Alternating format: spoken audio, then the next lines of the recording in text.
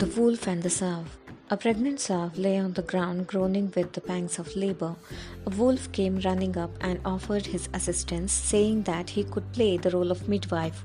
The sow, however, recognized the deception lurking in the wicked wolf's conniving mind, and she rejected his suspicious offer.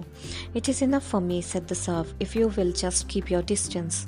Moral of the story is, an enemy is most dangerous when offering you help.